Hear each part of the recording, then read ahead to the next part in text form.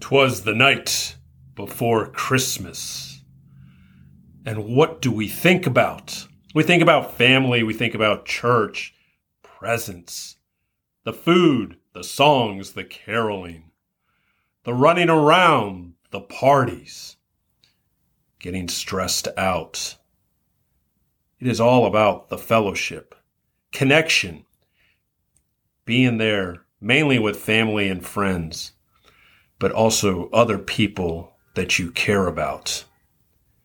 But realize during this time, it is also a time of extreme loneliness for people. People who don't have family or family living far away. And they are in their house, townhouse, apartment, and they are alone. So sometimes people think about Christmas as the time of giving. It is the time of giving. And a lot of people give money, which is so important. We all need to give money. Help organizations, help people.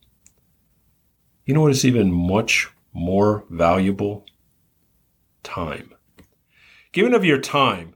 If you know of someone that is alone, you may invite them over to your home. But also, you could spend some time talking to them on the phone. And even better, go meet them up for a meal. Sit down, talk to them for an hour or two, or do some type of activity. Let's say where you're doing something kind of fun and you talk, like pool, bowling, watching a game. Those things really touch people's hearts. And people really do get affected where they don't feel alone. And sometimes the greatest, not sometimes, the greatest gift is always time. Now, someone might have a love language that's gifts, and that's true. You can give them a gift. But a gift also has to be, you have to know that person. Give them a gift if that is their love language. But realize those other love languages, especially the quality time, because that's really what Christmas is about. The other ones may have more strength in other parts of the year. But realize people are alone, and we really got to reach out. Look in your phone. Find out who might need a phone call or a little break. Because I know our families are going to pull us one way or another. There's going to be 1,000 things to do, and we're going to be rush, rush, rush, rush. Take a breath. Slow down.